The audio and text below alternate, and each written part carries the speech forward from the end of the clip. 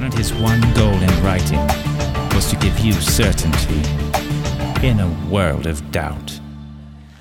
Hey, good to have you with us this morning. Welcome to Desert Breeze Community Church. If you have your Bibles, you can turn to the Gospel of Luke. Hey, I'll tell you what, though, just between you and I, if they don't get that coffee bar thing worked out, I'm looking for another church. Anybody there with me? My wife has been looking ever since we started this church, so I'm just like right there. Oh, I'm kidding. That was hard, wasn't it? But yeah. So I made my coffee this morning, brought it in. We've got an espresso machine at home, of course. And so I got too much chocolate, and this is a mocha, and I got too much chocolate, so I had to put a little more coffee, and then I got too much coffee, I had to put a little bit more mocha, and then I had to put a little more, I got too much mocha, and I had to put a little bit more coffee, and so I'm flying high here this morning. Baby, I'm not even sure if I'm going to come down for a landing during this service. But I was so crazy, I think that last service I messed up my vocal cords here, so I'll tell you what, we got a great message, great study here this morning. You can turn to Gospel of Luke, chapter 10. We'll be looking at verses 1 through 24, certainty in a world of doubt, talking about being contagious. And take a look at your sermon notes there. Is your love for Jesus contagious? There's a good question. Woohoo! That may be a bit convicting also. Is your love for Jesus contagious? In other words, would people describe you as having a contagious love for Jesus? That when they look at your life, they're attracted to how you relate to God and your love for God. It just kind of radiates your life. And maybe they don't even know that your source is Jesus, but you just have a joy about you, and maybe then you can tell them about Jesus. I happen to believe that to the degree that you live in the reality of His love for you, to the degree that you live in the reality of His love for you, do you have any idea how much He loves you? When you live in the reality of His love for you, is to the degree your love for Him will be contagious. So if your love for Him isn't contagious, it's not something you kind of work up. It's like you got to get back to His love for you. You just got to learn how to bask in the reality of His love for you. And you guys hear me say this all the time, that it's got to be more than just you know that He loves you. You've got to have the experience in your heart. You've got to live in the reality of it, and you got to learn what that means and how do you experience His love regularly down deep in your heart, where you're living in the reality of His love, and then out of that you will have a contagious love for Him. It will be contagious because those that are around you will see it and they'll go, wow, I want what you have in your relationship with God. In fact, your contagious love for Him is the best way to put on display His amazing love for you. 1 John 4:19 says, we love Him. Why? Because He first loved us. You guys kind of mumbled that. Some of you just said, oh, because He first loved us. But, yeah, well, because He first loves us. He loves us. Why? We love Him. That's right. I got that all backwards, didn't I? Well, no wonder you guys can't even follow me here, huh? This guy's so jacked up on caffeine. So how does that go anyway? We love Him because He first loves us. Yes, He loves us, and so therefore we love Him. We love Him in response to His love for us. It's preemptive love. His love always comes first. And so He loves us amazingly, and that's going to change our life. And you're going to see in the notes here, contagious Christians have a mission, a message, and a motive. So we'll look at all three of those. It's found there in our text, Luke 10, 1 through 24. So let's pray. Would you bow your heads with me? Because I need a lot of help this morning where I'm headed. So God, we love You. We love Your presence. We love studying Your word. And so, God, as it tells us in 1 Peter 2:9, it is absolutely amazing that we are a chosen race, a royal priesthood, a holy nation, a people for Your own possession. We belong to You so that we may proclaim Your excellencies. As it says in 1 Peter 2:9, the excellencies of Him who has called us out of darkness into His marvelous light. And indeed, You have done that. And so, God, may we learn how to let our light shine before men so that they can see our good deeds and glorify You, our Father who is in heaven. Teach us how to be contagious in having a mission, a message, and a motive for Your glory and our joy. In Jesus' name, and everyone said, amen. Take a look at this text. It'll take some time to work through it. 24 verses. I'll talk a little bit about it as we work through it. But We have been about 8 months in the Gospel of Luke. We'll probably be another, it'll probably take, I'm kind of estimating, we'll probably take one break. We love studying like this here. This is probably the longest study we've ever had. Our past longest study was Genesis, and we spent a whole year going through the book of Genesis a number of years ago. But this will probably take us all the way to Easter next year. And so somewhere around there, we'll see how it goes, but love studying God's Word like this, and so we've been going eight months, and now we're in the 10th chapter, and so here we go. Chapter 10, verse 1, after this the Lord appointed 72 others and sent them out ahead of him, 2 by 2, in every town and place where he himself was about to go. So he's commissioning, this is their mission, and he said to them, the harvest is plentiful. Just stop there just for a minute. So when you look around in America today, you would probably agree with me, the harvest is plentiful. There's a lot of people that don't know Jesus. There's a lot of people that don't know Christ, and so the harvest is plentiful, but the workers are few. There's very few that have a contagious love for Jesus, is what he's saying. And we all need that. So the laborers are few. Therefore, pray earnestly. We need to pray that God will send more laborers into the harvest. Earnestly to the Lord of the harvest to send out laborers into the harvest. That's just the life of everyday life. And then he says, go your way. Behold, I am sending you out as lambs in the midst of wolves. Wow, that's not a very motivational statement there in the locker room of life, and God comes, Jesus shows up and says, okay team, here we go, get ready, I'm sending you out as lambs among wolves. What? Does that sound a little odd to you? To me it does. I'm thinking, how about wolves among lambs? We're going to go out there and devour them. But that's not how he works. And what in the world does that mean? Your guess is as good as mine. I'm kidding. I'm going to tell you what that means. We're going to get there in just a minute as we work through this study, but I think there's something pretty insightful there.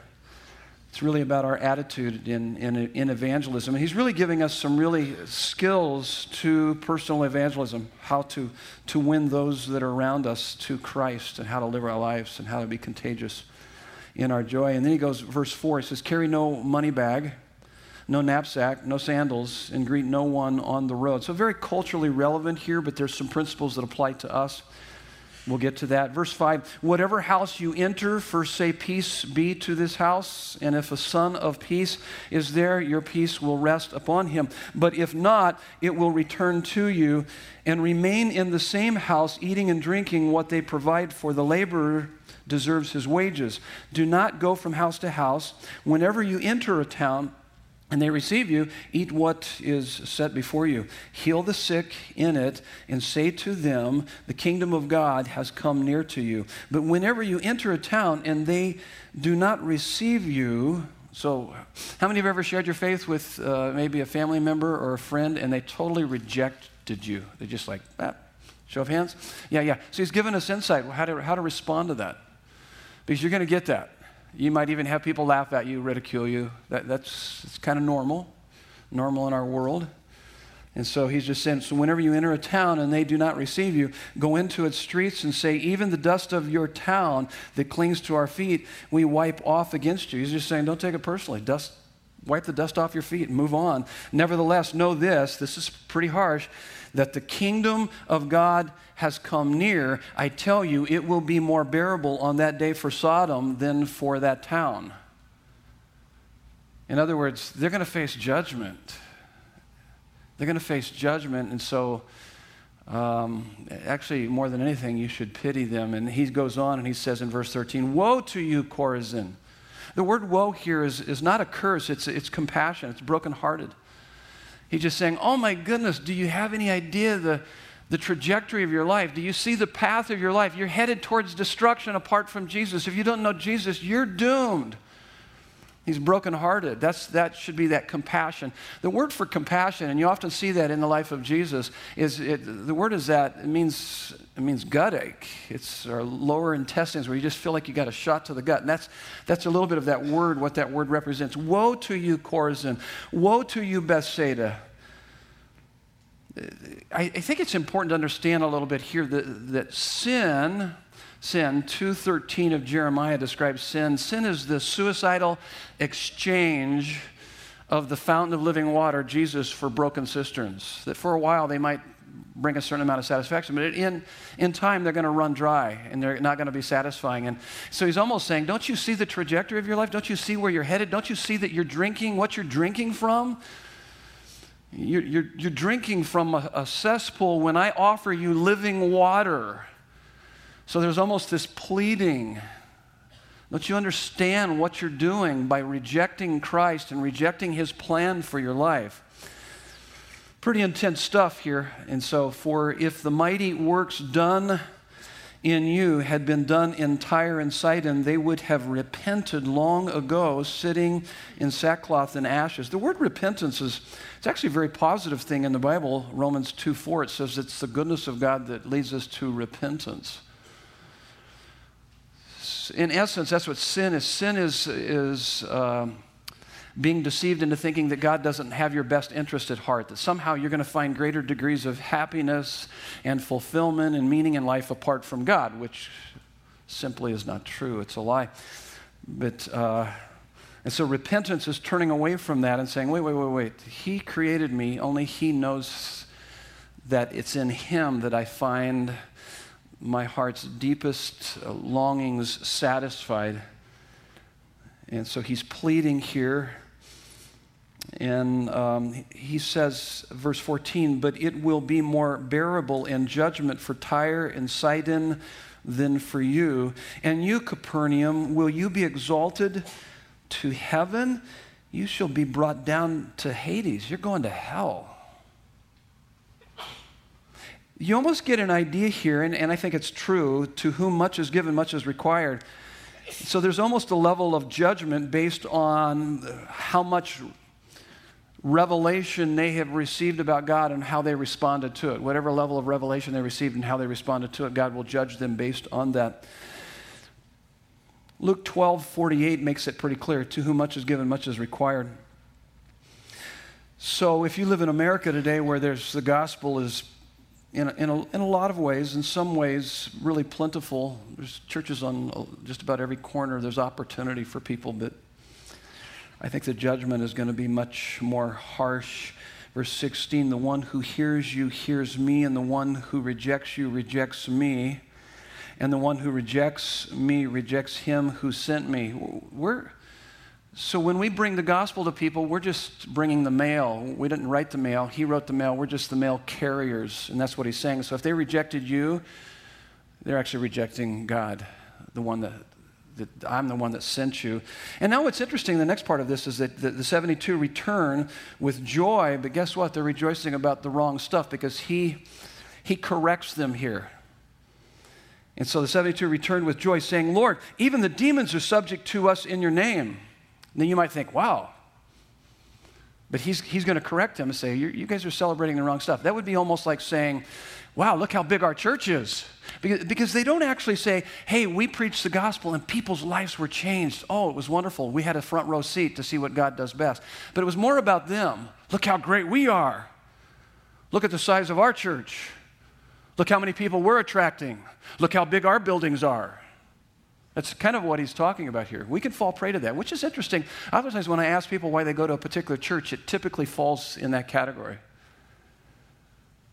It's more about the temporal than the eternal. And so he says, and he said to them, I saw Satan fall like lightning from heaven. Not only is he giving us the fact that he's deity, he's God, he was there when Satan fell, but he's saying, you're talking words that caused Satan to fall. He had that same level of pride as what it's saying here. That's pretty heavy stuff. And then he says, behold, I have given you authority to tread on serpents and scorpions and over all the power of the enemy, and nothing shall hurt you. That's sweet, what he's saying there. He's saying, yes, you are right. You have a lot of power. Oh my goodness, the authority that I've given you. So let me talk about that just for a minute here. So James 4:2 says, we have not because we ask not. James 5:16 says that the prayers of a righteous person are powerful and effective. So what we could say based on that, understanding our authority and power, is that prayer makes things happen, or preaching, proclamation, and demonstration of the gospel. So when we bring the gospel to people, or when we pray, prayer makes things happen that would otherwise not happen if we didn't pray. In other words, he's just saying, do you have any idea of the authority and the power that I've given you? That you can go into a home and bring my power, my grace, my freedom into their lives. That's the gospel power. And yes, that can be celebrated, but he says what you need to rejoice in, nevertheless, do not rejoice in this that the spirits are subject to you, but rejoice, oh, I love this, that your names are written in heaven, that I, the eternal God, I know you and you have intimacy with me. And regardless of whether your day goes good or bad, it doesn't matter how many people listen to you or don't listen to you, or how big your building is, or how successful you might be in work or ministry or any area of your life. What matters most is that I know you and you know me. That's really important. That's pretty significant. He just said, you guys have lost perspective. This is the really important thing. Then he goes on, talks about, kind of elaborates a little bit more on those people that really know him, that are part of his family. He says, in the same hour, he rejoiced in the Holy Spirit and said, I thank you, Father, Lord of heaven and earth, that you have hidden these things from the wise and understanding and revealed them to little children. Yes, Father, for such was your gracious will. Such was your grace, your favor. So hey, okay.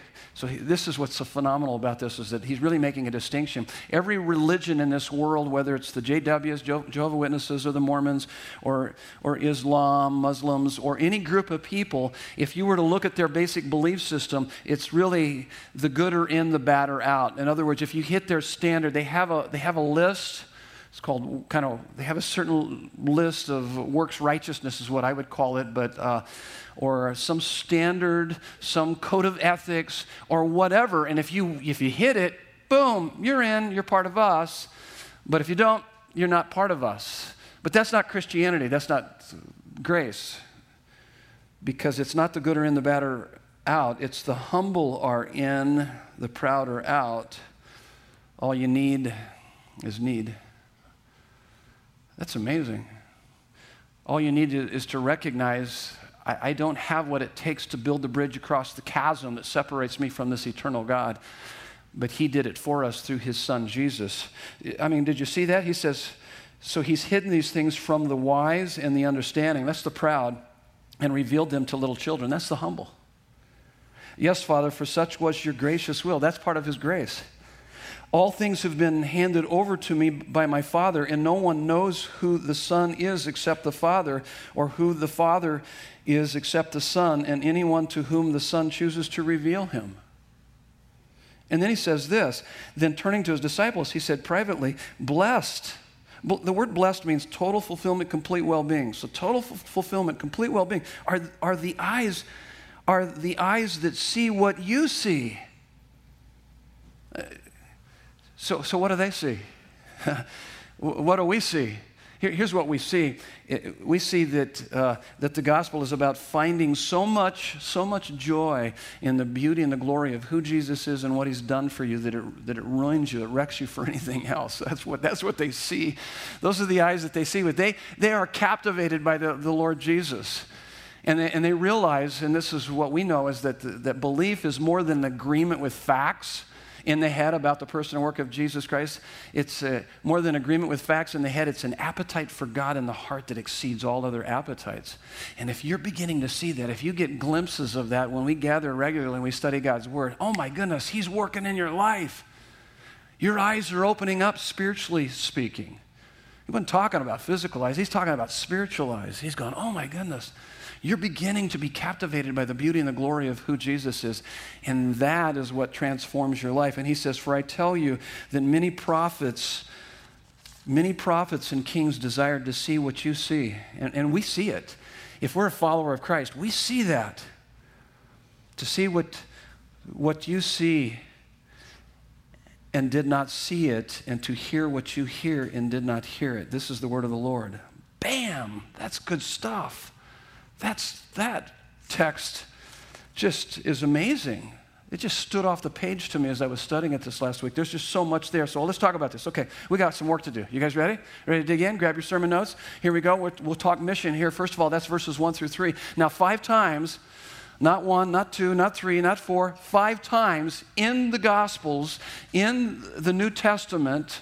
So you got the Gospels, then you got the book of Acts. We are told to go into all the world and preach the gospel. We are on mission. That's what it tells us. So every Christian is on mission. That's your first fill in the blank. Verses 1 through 3 uses the word send. The Greek word for that is apostle, to send, but the Latin word is mission. And so what's fascinating here, a couple weeks ago, Pastor Darren taught on Luke 9, 1 through 2. That's Jesus sending out the 12. And now I'm teaching on Jesus sending out the 72. Now, what's the difference? Well, the 12 were the pastors, the leaders. Now, if we didn't have chapter 10, most people, and many people say this even today, they say, well, that's the mission, ministry and mission. Oh, that's all about the pastors. It's all about the leaders. It's all about the clergy. But then we have this teaching in chapter 10, and he's sending out the 72. And so immediately we know, no, it's not all about the clergy, it's also about the laity. It's not just about the pastors, it's also about the parishioners. It's all of us. All of us are on mission. That's the point that he's wanting to get across here. Every Christian is on mission. If you're a Christian, you are on mission. The purpose of your life is far greater than making a living, paying the bills, going on vacation, loving and enjoying your family and friends. Those are all big. Those are all good. Those are all important. But within that context, you are on mission. When you're at family gatherings, you're on mission. You have been placed there for a strategic reason, and that's to let your light shine before men so that they can see your good deeds and glorify your Father in heaven. That you would be a contagious Christian. That person you talk to over the fence where you live, and you're carrying on conversation, you're not there accidentally. You're there on mission. That place where you work, when you go to on Monday morning, you're on mission. You're not just punching the clock. You're there by divine design. And that's why we've got to get a sense of that. That's what he's talking about here. The gospel of Jesus Christ is the most exhilarating, true story of sacrificial love that has ever captivated the heart of man. And as a Christian, you have been made a character in and a carrier of this great story of redemption through our Savior Jesus with infinite and eternal implications. What are the implications? What are the infinite and eternal implications? Hey, how about this? Life and death, heaven and hell, people's lives are hanging in the balance. Now, as a medic, when I was with Phoenix Fire as a paramedic, we realized we took it very seriously. I needed to have my skill level at a very high level. I needed to practice. I needed to know how to start those IVs. I need to know how to know my drug box and know how to administer the medications and the drugs and how to intubate and manage a person's airway and to do all that. Why? Because people's lives were hanging in the balance. People's lives were hanging in the balance. But that was temporal. I've been away from the fire department now for a long time. Most of those people that we saved and made a difference in their life, they've probably gone on into eternity. That was important, but not near as important as what we do. People's lives are hanging in a balance for all eternity. That's why we need to know. We need to know the gospel, and we need to be living the gospel. We need to be sharing the gospel. That's what he's saying here. Now, we've talked about this. Let me just kind of help you to understand what Desert Breeze is about. We have a 5G process here, and we take people through what is known as the Game of Life. We'll be offering that in the fall. We offer it twice a year. But this 5G process works something like this. So if you're really a healthy Christian, this is what your life will look like. You'll be a genuine Christian, someone who's made a commitment to Christ into a local church family. And then you'll be a growing Christian. Because if you're genuine, you're really walking with God, you're going to want to live His Word. So you're going to make a commitment to the disciplines necessary for spiritual growth. You're going to want to continue to grow in your relationship with God. But if you're genuine and growing, you're going to be giving. You're going to be involved in ministry. Ministry is service to believers. And not only are you going to be a giving Christian, you're going to be a going Christian. You're going to begin to look around and realize, hey, wait, God has placed me in my workplace, in my neighborhood, in my family, strategic, so that I can be an influence in their life for Jesus.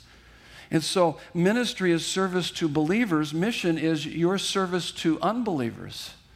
So here's And by the way, we do all four of those for the fifth G, for God's glory. Ain't about us, it's about Him. Now, I should be able to come to you after you've been hanging out with us for a while and say, hey, so what's your ministry here at Desert Breeze? How are you contributing? Where are you a part? And then I also ought to say, so where are you strategically, who are you praying for right now? What neighbors? For me, it's my Muslim neighbors across the street. And it's the neighbors, as Nancy and I go about and we drive through the neighborhood, and as we ride our bike out there, we'll pray for the neighbors in that street. I pray for the people that drive on I-17 out here and they see our sign, that somehow maybe God would draw them in. And man, we what a phenomenal location. We have an amazing visitor flow that comes in here, and I just pray, oh God, use this, use us, use you. I pray for you, God would use you. So that's what you should be thinking if indeed you understand that every Christian is on mission. So you got a ministry, you got a mission. And by the way, the reason for this, next point on your notes, every Christian is called in to be blessed and sent out to be a blessing. So just as Jesus sent out the 12, He is now sending out the 72. How did He send out the 12? Well, Luke chapter 9, verses 1 through 2. He says He sent them out to preach, cast out demons, and heal the sick. So to preach, persuade people of the truth, cast out demons, liberate people's souls from what is enslaving them, and then heal the sick, physically, relationally, financially, spiritually, emotionally. So every believer has been called into closeness with God. Oh, I love that. That's the essence of the Christian life, is intimacy with God. And the benefits that brings to our lives, it fills our lives up. So we are blessed, and so then He sends us out to be a blessing. So this is how it works. This is how it works. So once you've tasted of intimacy with God, the creator of the galaxies, who loves us, adores us, gave His life for us, once you've tasted of intimacy with God, there's nothing quite like it. Think about that. His joy is your strength. His sovereignty becomes your sanity. It's just amazing. There's joy in His presence. You begin to experience the joy of His presence, and a joy unlike you've ever experienced before. The comfort of His love. There's nothing quite like the comfort of His love. The strength of His power, the significance of being called a child of God. And you're no longer focused on yourself anymore. You're focused on others. In fact, self-absorbed people are empty of glory. They're empty of that. They're miserable people, by the way. And by the way, we live in America today. Would you look around? We got a lot of self-absorbed people. Would you say that? Kind of part of the American way. We kind of promote this self-absorption. And oh my goodness, that's a miserable way to live. But man, when your heart is filled up with who God is and what He's done for you, then you want to go out and empty yourself so that others can come in and see Him. And so every Christian is called in to be blessed and sent out to be a blessing. Here's the next one. Every Christian is uniquely shaped to make a difference that no one else can make. So verses 1 and 12, 2 times he uses the word 72. The Greek translation of the Hebrew, what does that 72 mean? Well, the Greek translation of the Hebrew Scriptures called the Septuagint shows us in Genesis 10 the table of nations, in which you had a list of all the nations on the face of the earth. Guess how many there were? 72. Yeah, so what it's saying here is that God's family is multidimensional racially, culturally, ethnically, and personality. So He wants His people, the churches, to be made up of the nations of the world. We are to reach out to the nations of the world. But it's more than that. It actually works in a way that's very much about our individuality, our diversity. So you got this diversity of God's family among the nations, but also there's a diversity of individuals within those nations, and you need to know that you're not an accident. You're not an accident. In fact, God does not mass produce us on an assembly line. You are a unique, one-of-a-kind original. In fact, listen, God broke the mold after he made you. It's a good thing, huh? What do you think? Yep. Just turn to the person next to you and say, it's a good thing. He broke the mold. And they won't even know what you're talking about, whether it was you or them, okay? It's a good thing he broke the mold. What do you mean by that? Yeah, one of you is enough. Yep. And so only you can be you. No one else can play the role God has for you. If you don't make your unique contribution, it won't be made. There are some lives only you can reach, some needs only you can meet, some demons only you can cast out. He doesn't call you to do everything, okay? But he calls you to do something. He hasn't called you to do everything, but he's called you to do something. What is the something that you're doing? How are you contributing? What are you doing in ministry and in missions? And don't beat yourself up over it. You might have to get back to genuine and growing, because that might be the case. You might need to really understand, am I walking in vital union with him? Do I have a relationship with him? Do I know him? And then out of that, am I growing in my relationship with him? Because it's going to only be natural that you're going to want to make an impact for him. You're going to contribute to the ministry and make an impact in this world. And it's going to be based on how he's uniquely shaped you. Spiritual gifts, heart, abilities, personality, life experiences. Oh my goodness. It's amazing. Now, okay, so that's it. So we got a mission. Every Christian is on a mission. Every Christian is called into intimacy and sent out to bless others. We're called in to bless, sent out to bless others. And there's a uniqueness to how God has shaped us so that we can make that impact that he wants us to make. But now we need to talk about the message. Yes, the message that our lives and all that we do, there should be the demonstration and proclamation of the gospel. Now, I'm going to have you do something in just a minute, but this is what you need to understand. I'm heartbroken over this, by the way, is that I see this in our culture today, that as it relates to the gospel, one generation believes the gospel, the second one assumes it, the third one is going to inevitably deny it. We got a whole generation that's denying the gospel. And it's because we had a generation that assumed the gospel. If you assume the gospel, if you're not hearing the gospel, if you don't know the gospel, in fact, what's fascinating about this, if you ask most American Christians what the gospel is, most couldn't tell you what the gospel is. You need to know the gospel. You need to understand it. How are you going to help someone see Christ if you don't even know the gospel yourself? So here's the question for you. Turn to the person next to you and ask them, what's the gospel?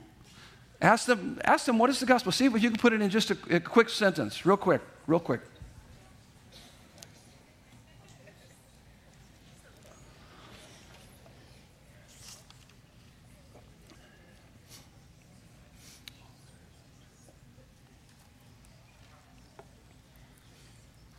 Okay, take a look at your notes because I gave you the answer there. If you just want to look down, of course, you'd have to fill in the few blanks there. But this is pretty incredible. I mean, this is pretty important stuff.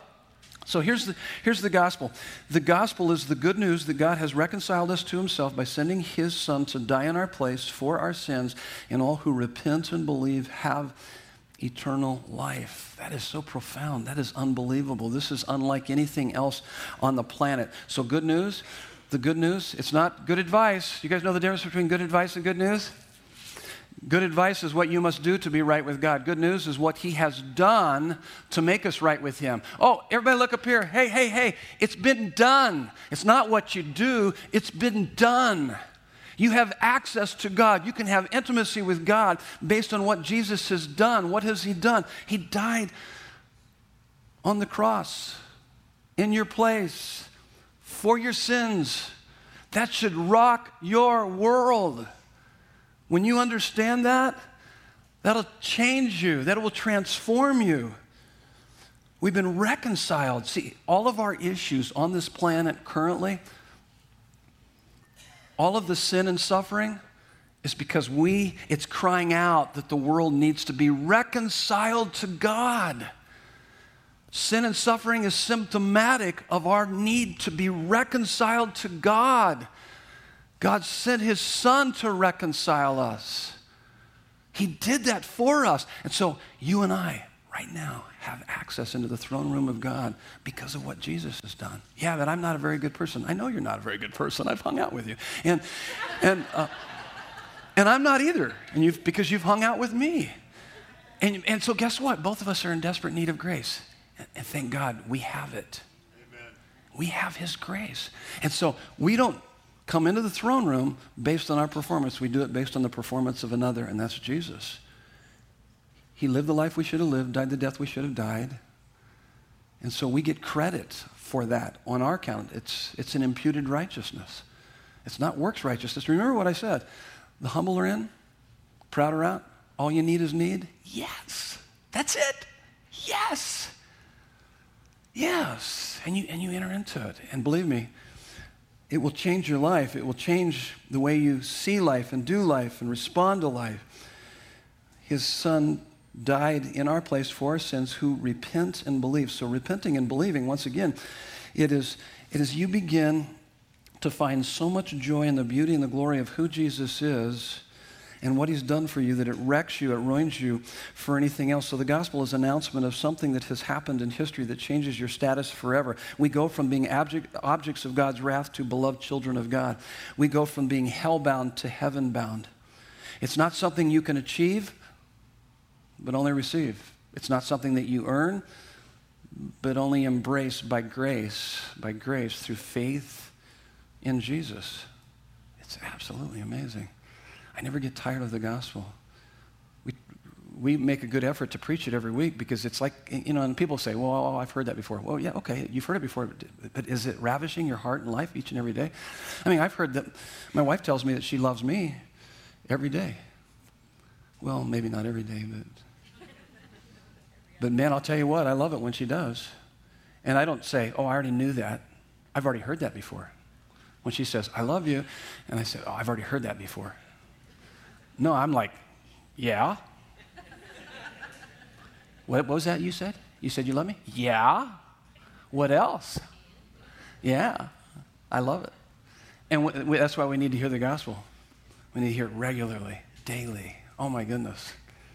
Oh, my goodness. The gospel is the good news that God has reconciled us to himself by sending his son to die in our place for our sins, and all who repent and believe have eternal life. So the wonder of the cross is that in the very same stroke, this is the wonder of the cross, in the very same stroke, it satisfies both the love of God and the justice of God. It satisfies the love of God. The love of God is that aspect of his nature that seeks our justification.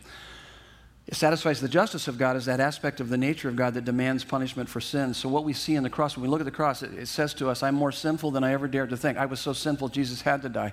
It was indispensable. He had to die for me. But it doesn't stop there. He loved me so much, he wanted to die for me. And I'm more loved than I ever dared to dream. I've never been more loved.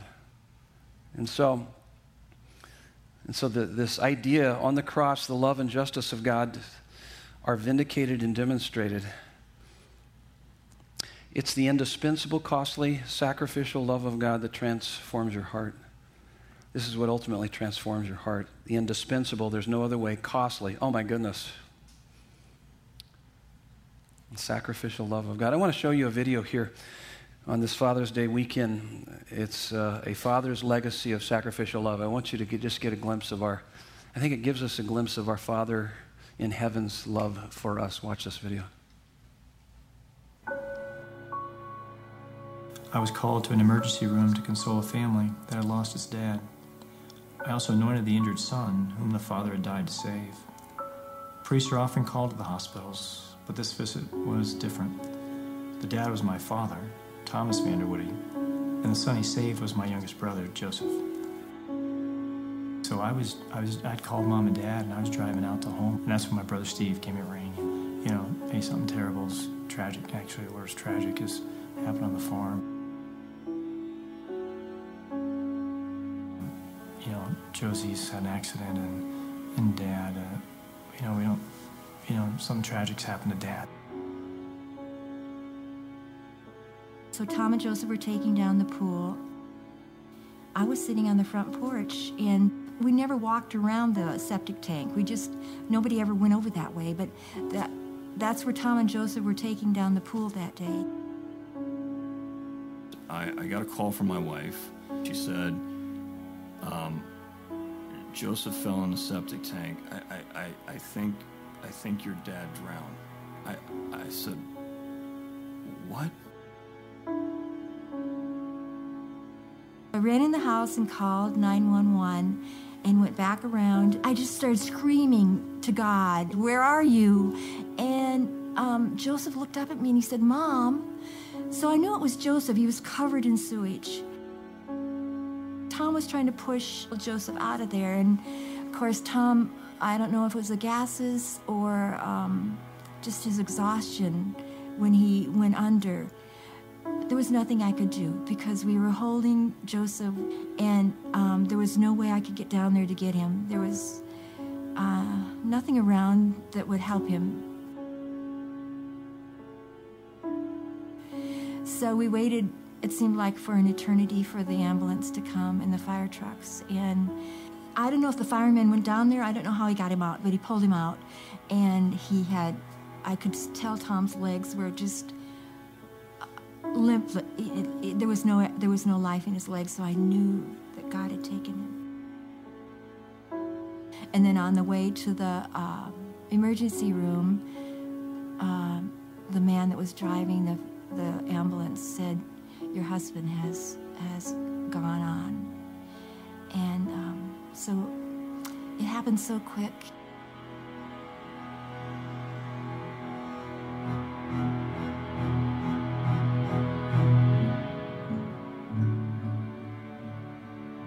Some might say, if Dad, what a waste, you know? It's like, Josie's Down syndrome, so what can he really do? There are people that would say that, I believe.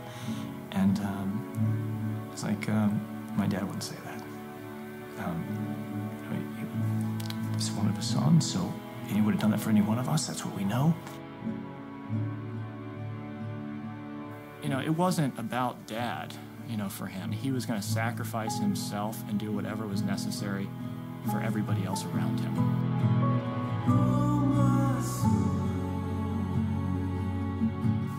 It was a time when, Down's kids are delayed in all their development. So, in order for their brain to develop properly, they have to go back and relive certain things that we just go through naturally for a quick period of time. So, like normally in your child development, during the stage where you're crawling, that helps your brain develop. So, Dad made these really long socks for his arms, and he and Joseph would crawl around. Here's my dad.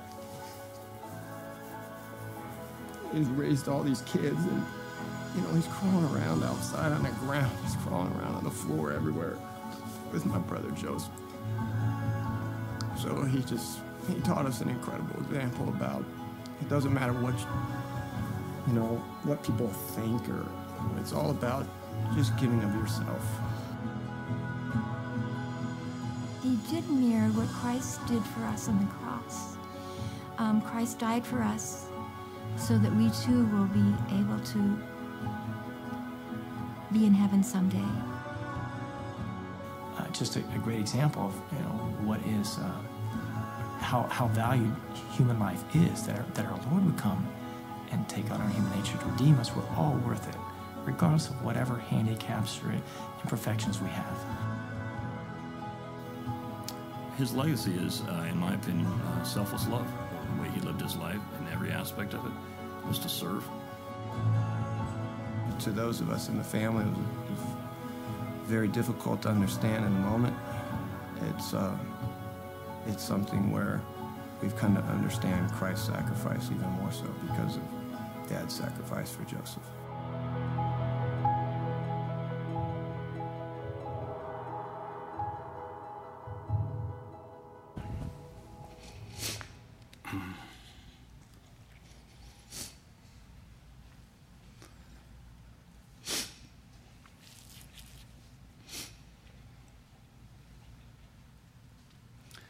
Sacrificial love.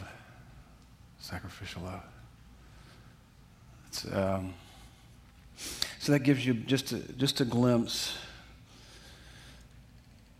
See what you cost him. See what you cost him, the Father, to reconcile you back to himself. See how valuable you are to him. That's the cross. That's the cross. I'm a father, I'm a grandfather.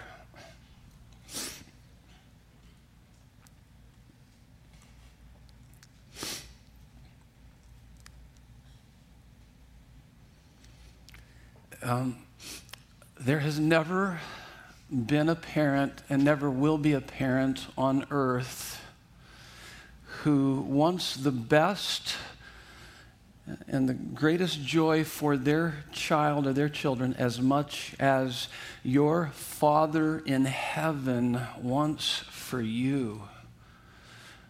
So in this world, when you see a father's love for their child like that story, that is a glimpse of your daddy in heaven who loves you. And if you only knew the father heart of God for you, if you understood what he thinks about you, he thinks thoughts about you, and he has feelings towards you, this creator God. And if you knew what he wanted to do in and through your life, oh my goodness. Oh my goodness. His joy would be your strength. His sovereignty would be your sanity. His glory would be your delight. His love lavished on you would chase away all the worry, the anxiety, the fear, if you lived in the reality of that. And you would want to, here's the next two fill in the blanks, you would want to show and tell the world the good news. You would have that contagious love for him. You would want to show them what a friend they have in you so that you could tell them what a friend they have in Jesus. You don't argue people into belief, you love them into belief. And people may refuse to see the truth of the gospel, but they can't deny the evidence of a life filled with joy. That's the third time, actually I saw it more than that, but it just still has that impact on me. It has that, I can't get over it. Just as I thought about that and reflected on this dad's love and my dad in heaven, our Father in heaven. Just amazing. So people may refuse to see the truth of the gospel, but they can't deny the evidence of our lives that are filled with joy. So being public about your faith is simply not hiding the source of your joy and your love. And I made that's actually very clear in 1 Peter 3:15. It says, always be prepared to give an answer to anyone who asks you, to give the reason for the joy or the hope that you have, but do it with gentleness and respect. The other verses that I gave you there really are just showing you that how God has given you gifts, all the gifts fit into one of those two categories, show or tell, demonstration, proclamation. And then we've got this whole list. So let me walk through it. So here's some skills to evangelism. It's a team sport. You need support. Jesus appointed 72 and sent them out 2 by 2. So we do that together. Pray. We need to continue to pray for those that are lost in our family, friends, those around us. The harvest is plentiful, but the laborers are few. Verse 3, here's the answer to that. I'm sending you out as lambs in the midst of wolves. Yeah, courage and gentleness. And then verse 4, carry no money bag, no knapsack, no sandals. He's saying travel light. Trust me to provide for you. Don't get so caught up in the temporal that you lose track of the eternal. That's what he's saying. And then verses 5 through 8, be a blessing wherever you go.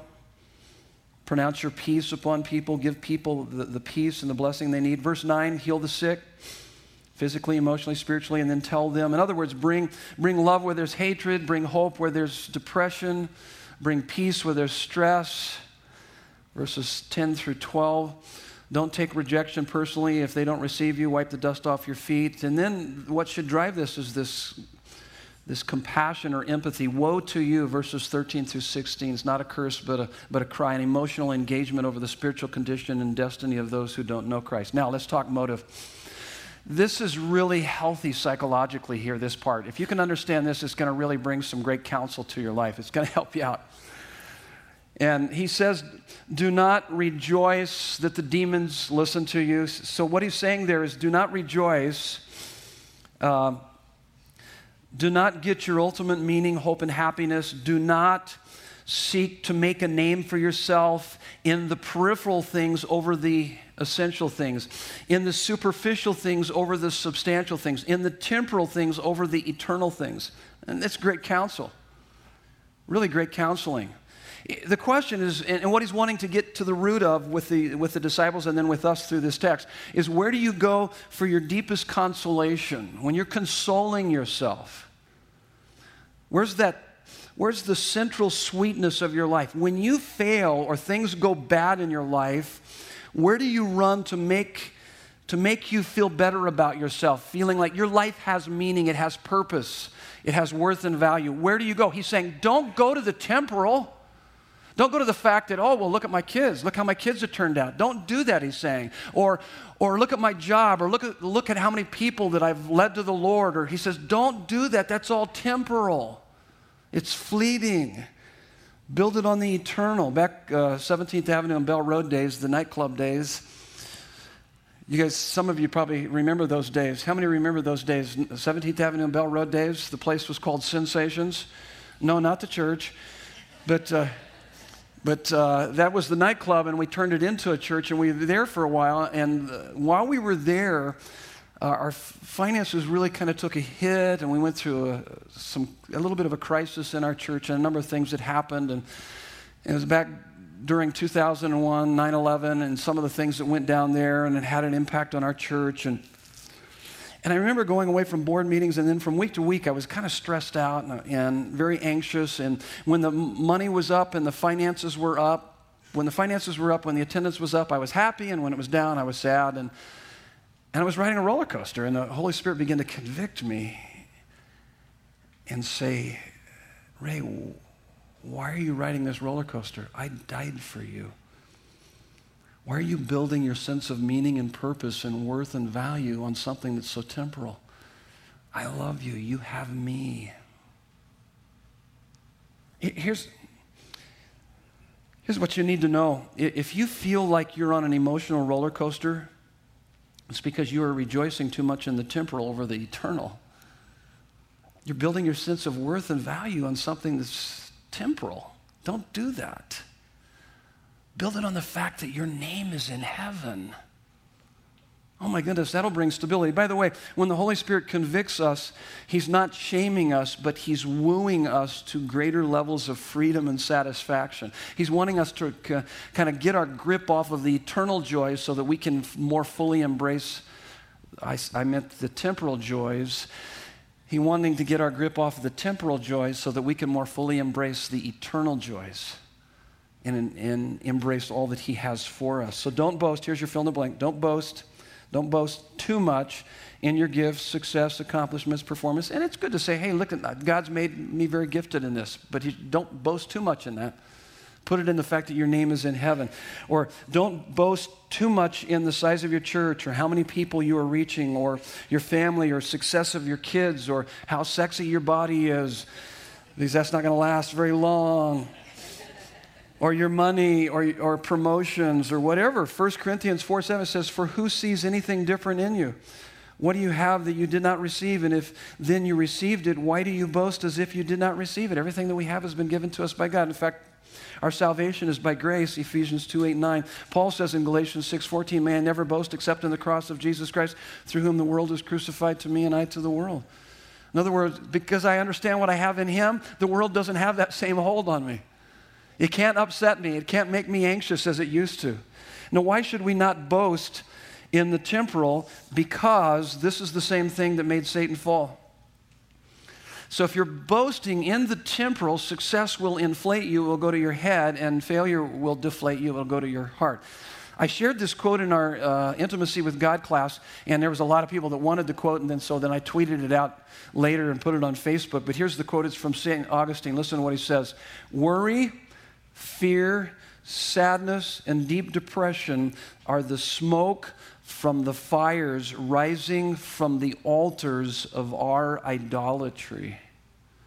It's a great quote, great statement.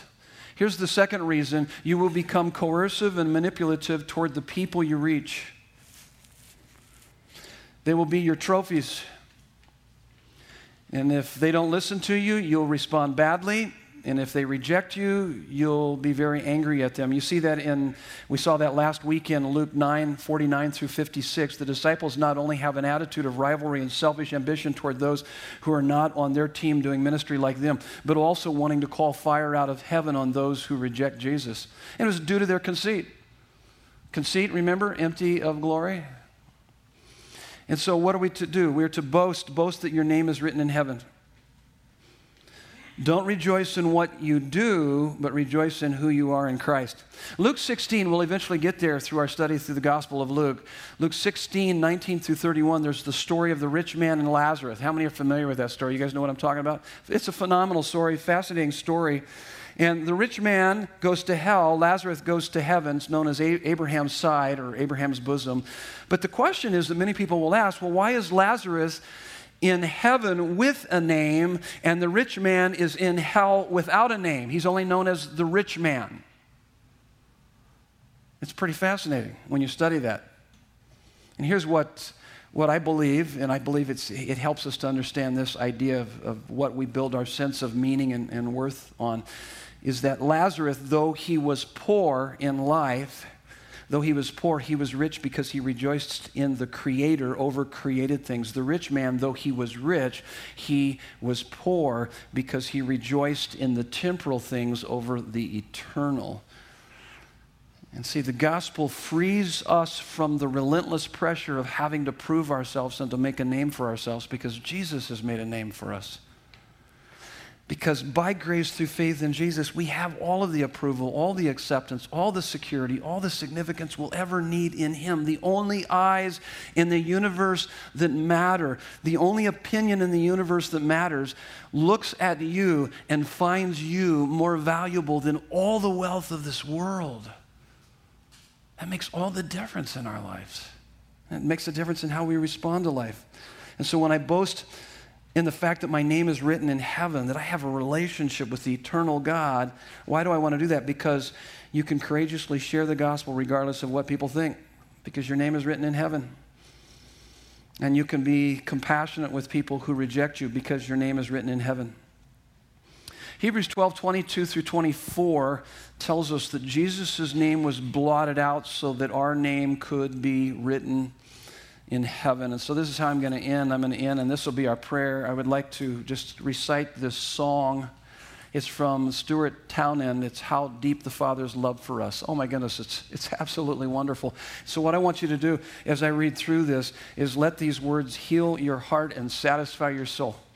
And then we'll be finished. How deep the Father's love for us. How vast beyond all measure. That He should give His only Son to make a wretch His treasure. How great the pain of searing loss. The Father turns His face away, as wounds which mar the chosen one bring many sons to glory. Behold the man upon a cross, my sin upon His shoulders. Ashamed, I hear my mocking voice call out among the scoffers. It was my sin that held Him there until it was accomplished. His dying breath has brought me life. I know that it is finished. I will not boast in anything, no gifts, no power, no wisdom, but I will boast in Jesus Christ, His death and resurrection. Why should I gain from His reward? I cannot give an answer, but this I know with all my heart, His wounds have paid my ransom. In Jesus' name, and everyone said, amen. Love you guys.